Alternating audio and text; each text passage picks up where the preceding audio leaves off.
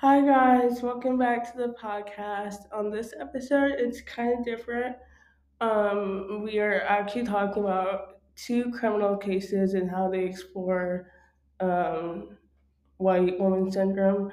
Of course, you know who I am. I'm Kiana Earl. My major is criminology and social work. And then I'm going to have my partner introduce herself. I'm Grace Hipwell. I'm also majoring in criminology and social work. And yeah, we're basically going to be looking at how the media, and we kind of specifically looked at podcasts, how they overreport and cover cases involving white women. And at the same time, they underreport or almost entirely ignore cases involving women of color, especially black women. And when someone goes missing in America, the amount of press that their case receives kind of varies by um, their sex and location, but most often it's pretty determined by their race. And so this phenomenon is basically known as a systemic bias called missing white woman syndrome. So we're going to be telling the stories of Kristin Smart and Georgia Moses to kind of see how their stories were differently represented in the media. Okay, so we're going to be starting with Kristin Smart case. So a little backstory. So before I start, I'm not going to go super into detail, but I highly recommend that you guys do your own research because there's so much detail with these cases. But yes, so Kristin Smart, she is a white woman. She went to Cal Poly University on May 25th, 1996, and basically she went to a off-campus party approximately at 2 a.m., passed out in her neighbor's lawn, and two students began to walk her home. They saw the two people who were with, she's with the guy named Paul Flores, and I don't think the other one was identified. Sorry, I'm looking at my notes just to make sure I have it correct. But yeah, it wasn't identified. So basically, um,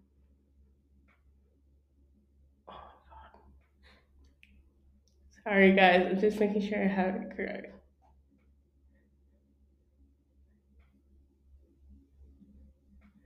Okay, so yeah, she was last seen walking to her dormitory with a man off her campus with Paul Forrest, and honestly, like that was it of her like disappearance. No one saw her go into her dorm. No one saw her like on the street, and basically, this was like a decade long um, like investigation, and just recently in 2021, Paul Flores and his father were arrested with Kristen Smart's case. Um, yeah, they said that they were both charged. Um, Again, there's really no detail about this case, but it was really interesting because doing this research, like her case was everywhere on the news. I remember hearing about it when I was like in, I think like middle school, and um, yeah, like the police were like always communicating with the family. The media was really tied into it. Yeah, there's really nothing about this case, but I recommend doing your own research. So, moving on to Georgia Leah Moses. So, I think this is weird. I didn't know about this, but these cases are a year apart. So, I think they were like overlapping, but this case took place in New York, um, specifically Buffalo, and basically,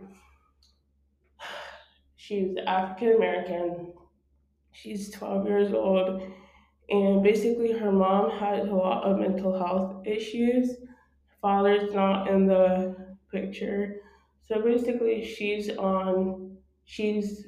has the role of taking care of her family, and there's just so many details about this case. Like, for example, like her school let her drop out at the age of sixth grade, which is just like, how does that even happen? Yeah, how does that even happen? It's like they didn't even like talk to her mom about it. They just like okay, like have a good life. But anyway, so they bounce from house to house, and I mean this is not said specifically, it's not quoted, but her younger sister has come out and said that she believes that she was doing prostitute work at the age of 12 because once Georgia took care of her family at night, she would go off and like dress up in like older woman clothing and be gone for the whole night, and then she would come home at night, take care of her sister like nothing happened. So essentially, one night she went out and Georgia went out, I'm assuming to do her prostitute work to get money for her family, and she never came home. And basically, the her sister Angel called the police, and the police did nothing about it. They kind of brushed her off until a couple weeks later, or Georgia's body was found in like a field, and even when they found the body, they didn't even communicate that with the family. There again, there's no coverage. When I was doing this research, like her name wasn't even coming up. It was like a bunch of like musicians and like other people who were not her. Something that's really interesting is that when Angel is still trying to get justice to this day, because or Angel was like calling the police to get like more information, and the police simply told her stop calling us, like we don't have it on our case. And that's just so crazy. Like, how do you brush a family away who's grieving the loss of a 12-year-old doing prostitution? Like, it's just crazy to me. So, those are a little overview on the case. But again, if you want more information, Kendall Ray, she's a YouTuber. She did documentaries about both of these cases and are excellent. So I highly recommend those. And then a little backstory of what missing white women syndrome is. Sorry for the background noise. Um, so basically, kind of went over it, but missing white woman syndrome is when a white woman is gone missing, they get so many cases or so much coverage compared to any woman of color. For example, like another popular case is Natalie Hathaway. She went missing in Aruba, and I remember hearing about this when I was like in sixth grade, and that's just like crazy how young I could remember that. And then yeah, so just basically like no resources for people of color who are missing. They're kind of just brushed to the side, but there's like no research done, no investigation. Something that I left out with the Georgia case, for example, like there's so much misinformation that like there's an example of when they're doing her autopsy, the family thought they identified her with her dental records, but actually it was not her dental records, it was actually her fingerprint record. So that's just an example of miscommunication in the cases. But yeah, that's all I have for my cases. So one of the things that you said that stuck out to me was that they were pretty sure that Georgia was doing sex work, and we've talked in class a little bit about how there's kind of this new wave of how um, law enforcement and police handle like human trafficking and prostitution stuff like that. But again, this happened in like 1996, 1997. So back then. I'm assuming that obviously it was a lot more criminalized to be doing sex work, and so I also wonder how much that played a role into how they handled her case, especially because she wasn't just, a woman doing sex work, she was a black woman doing sex work. Not even a woman, a child. So I wonder how much that kind of played into how the police and law enforcement handled her case. Um, Yeah, also people are like, even if it was sex work, it's not considered sex work because she's so young and she Yeah. can't give consent. So yeah. that's one detail. Um, and then you touched on this a little bit. Obviously, the coverage of Georgia's story was way different from Kristen's, which has a lot to do with because Kristen was a white woman. And you had said, I think you had written that when you were did like a Google search on both of them, when you typed Kristen's name in, it like auto like entered like her last name. Mm-hmm. So it's obviously like very common and people know about her. And when I was doing research and I put her name in, it comes up obviously immediately. But what interested me was that one of the first like websites to click on was an FBI page detailing her case, saying, if you have any information, contact these people. And then when you look up Georgia Story, you have to put in her middle name in order to get any information that's actually on her. Otherwise, yeah, it's like artists and stuff like that. Um, but I also noticed that a lot of the websites for her are like way smaller, not just like well-known websites, and they're also websites that people who are interested in the case and even her family have created themselves. One of the first ones I saw when I looked up Georgia was a Facebook page. So just like wildly different, just like search results on Google that I think kind of show how different the coverage on their stories are. That is so crazy. I did not know that Kristen had a FBI Yeah. thing. That's crazy because like what you said, like most of Georgia's cases are like only like family pages, which is just really sad. Yeah. But Well, and correct me, did they ever recover the Kristen's body or? okay, so there's a lot of mixed detail on it. I don't know. They're saying that the father of Paul and Paul were like arrested for her death, Mhm. but that's all I could find. I didn't want to say that they found her body because there's no like Yeah. actual detail on it, so I'm Yeah. not sure. I just think it's interesting that they recovered George's body and still like have very little information. And even though, I mean, we're not sure what the result of Kristen's was, but obviously they arrested Paul. So I think that's just interesting too. Yeah. And then in terms of like white woman syndrome, I feel like um, I know so many cases that have to do with white women. I think one of the most recent ones that I know, and I feel like even like the internet in general was talking about white woman syndrome related to this case was Gabby Petito. Yep. Her case. So like widely talked about. It was everywhere. Yeah. And I think it's just one of like another example of how like often like these stories of white women who are like teenagers, like mid 20s, that they're like just widely publicized. Yeah. And just how many other cases go completely ignored.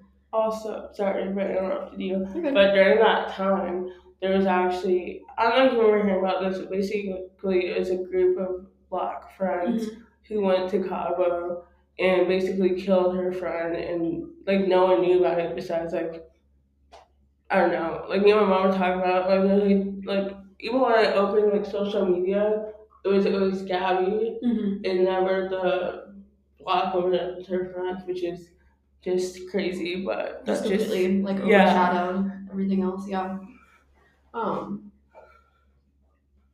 Let's see. But yeah, so every year about 600,000 people are reporting missing. This was in the U.S. alone, and in 2022, about 34,000 people were reported, people reported missing were people of color. Um, And the thing about missing white woman syndrome is that it doesn't accurately report um, the reality of who is most likely to be victimized.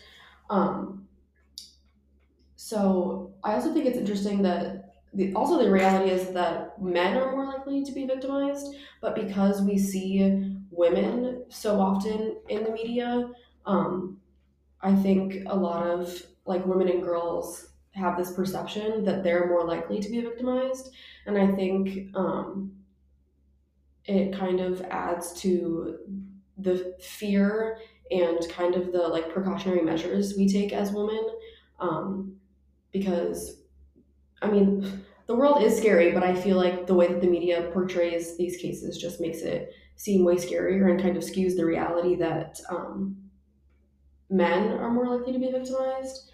Um, but the other reality is that black women are more likely to be victimized, but because the media only really reports on white women, it um, kind of doesn't show the realities of that, which I think is really interesting. Let's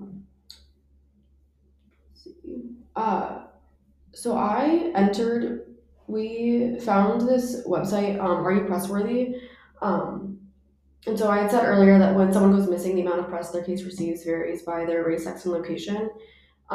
So just a few like facts that I found on this website. The older you are, the less chance you have of being covered in the news. Data shows that men have a lower chance of being reported on the press, and people in urban areas have a higher chance of being reported than people in rural areas. And data shows that white people have the highest chance of being covered in the press, with black and Hispanic people having the lowest. Um, so I thought it was interesting. I ran my own demographics. I'm 21. I'm female. I live in Iowa, and it said that I would get 128 news stories and that I would dominate news headlines. And that 85 local news outlets and 43 national news outlets would cover me, and a maximum of 82.8% of Americans would hear about me.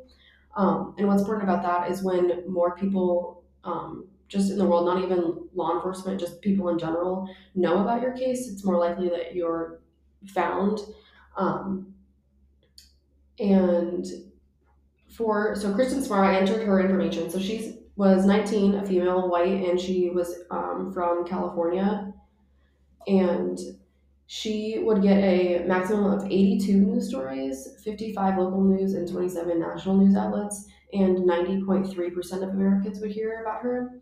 And then for Georgia, she was 12, female, black, and from New York, and she would get 7 news stories, and it said that they would barely cover her story. She would get 5 local and 2 national news outlets. And if she had been white, she would have gotten 17 news stories, and 37% of Americans would hear about her. So I think that just like those statistics alone just show like just because she is a black girl, how different the media would cover her. And I think it's also really interesting when I was entering it in my head, I would think that like the younger a person is when they go missing, the more attention it's going to garner. And so when I was entering her information, and obviously she's 12, in my head I thought, oh, like I feel like she would get more like news traction because she's so young and just the like details of her case. But obviously, like from this, even though she's 12, it still says that she's not getting very much coverage, and we can see that like in our own research. But yeah, I just think that's like so devastating that she was 12 years old, and just because she was a black girl, like her case just wasn't covered. Yeah, and that makes you think about the John Benet Ramsey case Mhm. of how young she was Yeah. and how popular that case was again. Like I remember hearing about that like in seventh grade, and my mom was like, "How do you know about that case? Like she Mhm. wasn't even like a thing when you were alive." I'm like, "Yeah, I know it's crazy, but it's Yeah. just shocking." Like, you know. Yeah. No, and people with the John and Ramsey case, people are still making like Yeah, documentaries, videos about it today. Like it's still so widely talked about. And I feel like if you went up to anybody and asked, like, hey, do you know this case? They would say yes. And if you asked, about Georgia Moses or like any other case involving a woman of color, I feel like the chances of them knowing who they were yeah. is really small. Which I feel like also brings in obviously intersectionality. Again, what a woman have less like chance of being victimized. Men have a higher chance, but the intersectionality of being black and a woman put women at more risk than white women. Um, and so, yeah, women are less likely to be victims of violence than men, but women are far more often murdered by men than men by women. And black women are almost four times more likely than white women to be homicide victims. Um, and so, kind of back to intersectionality. So, it's a term coined by Kimberly Crenshaw, which we kind of talked about in class. And it's not just about the like intersection of like these multiple identities being black and a woman, but it's also about how structures in our society make certain identities um, basically more vulnerable. And I think that there's certain structures in our world, like the media and um, crime podcasts, and kind of what leads to that makes us kind of lift up these cases about white women and ignore those of black women. And yeah, I think in general it makes black women specifically just more vulnerable. Um, I know that we're going to talk about power and control, mhm. correct? So basically, I just wanted to touch on how the power control was in Georgia's case. So I didn't mention this before, Yeah. but basically, when she was like hopping around, she was actually living with a sex offender at one Hmm. point, and the we learn about like power and control and also coercive control. Hmm. And basically, coercive control is basically psychological. It's really hard to prove it in court, but Yeah. anyway, Not just about physical violence. yeah. So basically, a small detail of her case is she was being sexually assaulted by Eddie, which was a sex offender, and at one point, sorry if I said Georgia was not living with Eddie. Eddie was living with Georgia in like her parents' home. Hmm. And at one point, Georgia or Eddie was like, "If you're not gonna basically like submit to me, you're gonna get kicked out of this house," which is crazy because it's not even his house. So that's just like a symbol of coercive control that he had over Georgia. Hmm. Um, I also think kind of going away from specifically how the media kind of doesn't cover the stories of like women of color, but I think um, it's also interesting that they tend to focus on women in general and they largely ignore men, even though, as I've said before, men are more likely to be victimized. And I feel like, in a way, that's the media kind of portraying who they think what a victim should look like.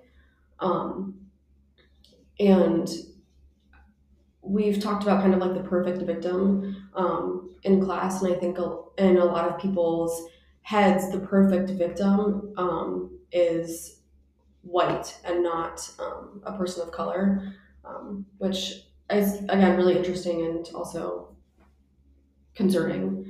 Um, But in terms of podcasts, I've talked in classes before how their crime podcasts specifically are really popular, especially among girls and women. And we've talked about kind of why that is and why women consume that type of media more than anybody else.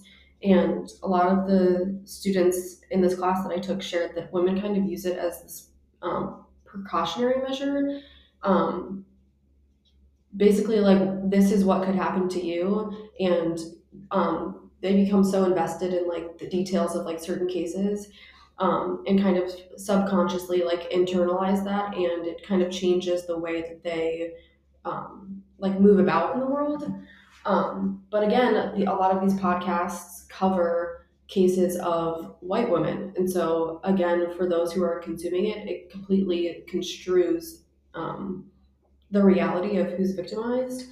Um, and it's become such an issue that crime podcasts ignore the stories of women and people of color. That there are certain podcasts that are specifically dedicated to raising up these stories. So I think obviously it's really concerning that the media and podcasts specifically do this, but I think it's great that people are kind of getting to a point where they're recognizing that it's such an issue and people are taking the time to do research. And I don't have the like numbers on this obviously, but I would be interested to see um, how like in the rise with media as technology has kind of grown, what people have been able to do and how many like cases specifically women of color have been kind of solved or brought to more attention as a result of all that. But I know that you listen to like more podcasts than I do and everything. Do you have any like recommendations of like podcasts that do a good job of covering more cases? So to be honest, all of them get repetitive. I've Mm-hmm. been listening to them since I was like a freshman in high school, and they all cover the same cases. Like the one person that I really like is Kendall Ray. I mentioned her like 20 times in this podcast, but her YouTube videos are really good. I know she has a podcast. It's not really geared to like criminal stuff. It's more conspiracy. But again, like I used to listen to like Crime Junkie, um, Dateline, and don't get me wrong, those are really good podcasts. But like I know all those cases from like head to toe. So yeah, this it's kind of just like do your own research. But yeah, there's really none that really cover women of color. I do listen to like other podcasts that are not crime, but yeah. Yeah. I think again, I'd like on the idea of like doing your own research, and this kind of brings me back to when the whole Gabby Petito case was happening. Kind of just be like being aware of the media that you're consuming, and um, not like obviously like going out of your way to like find all of, like the like missing person cases, but just being aware of what you're consuming and yeah, I feel like like knowing the realities of how the media portrays things is really important too. Yeah. Before we end it, because we only have like 2 more minutes left, we don't want to. We're not sitting here and bashing. Oh, white women should not get any coverage. We're simply saying it should just be equal. So Hmm. don't take what we said the wrong way, because Yeah. people can do that. But do you have anything else to say? Um, I just had one more thing that I thought Yeah. was really kind of interesting was that these crimes happened within like a year of each other, 1996, 97, and that with Kristen's case, even years after they went missing, her case like garnered so much like renewed media attention that they investigated again, and that's what led to the arrest of like Paul Forrest and his dad.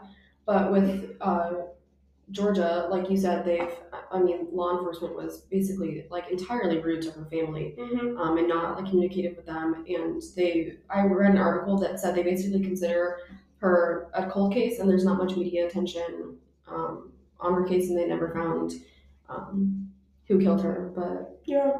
yeah, I think these stories were both just so interesting, being able to see how differently they were covered in the media, and this happened. I mean, many years ago, but seeing just like the effects that it still has today. Because I think Paul was arrested in like 2022. It was very Yeah. Or recently. 20, was it 2021? I don't know. Yeah, it was Around like it that was time. 2020 something, but Yeah. it was. I mean, obviously, like they were still actively like working towards solving the case, and with Georgia, I mean, there's just they're not Yeah. working on it. It's just But done and over with. But yeah. we have like 30 seconds before it cuts us off. But thank you guys so much for listening. I will see you guys next week. Bye.